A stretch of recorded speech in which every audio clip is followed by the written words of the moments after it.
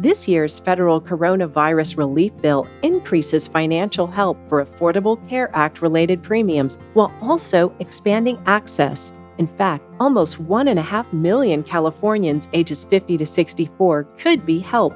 Because of the pandemic, Covered California's enrollment window remains open through the end of January 22. But if you have questions now, AARP is here to help.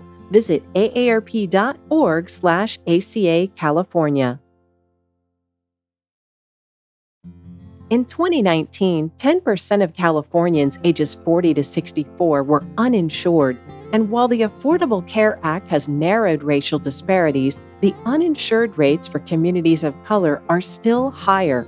What's more, older adults who purchase coverage on their own pay up to 3 times more.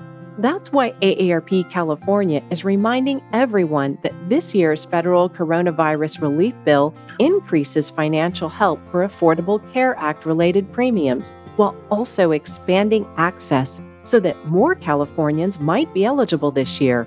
In fact, almost 1.5 million residents ages 50 to 64 could be helped. Because of the pandemic, Covered California's enrollment window remains open through the end of January 22. But if you have questions now, AARP is here to help. Visit aarp.org/ACA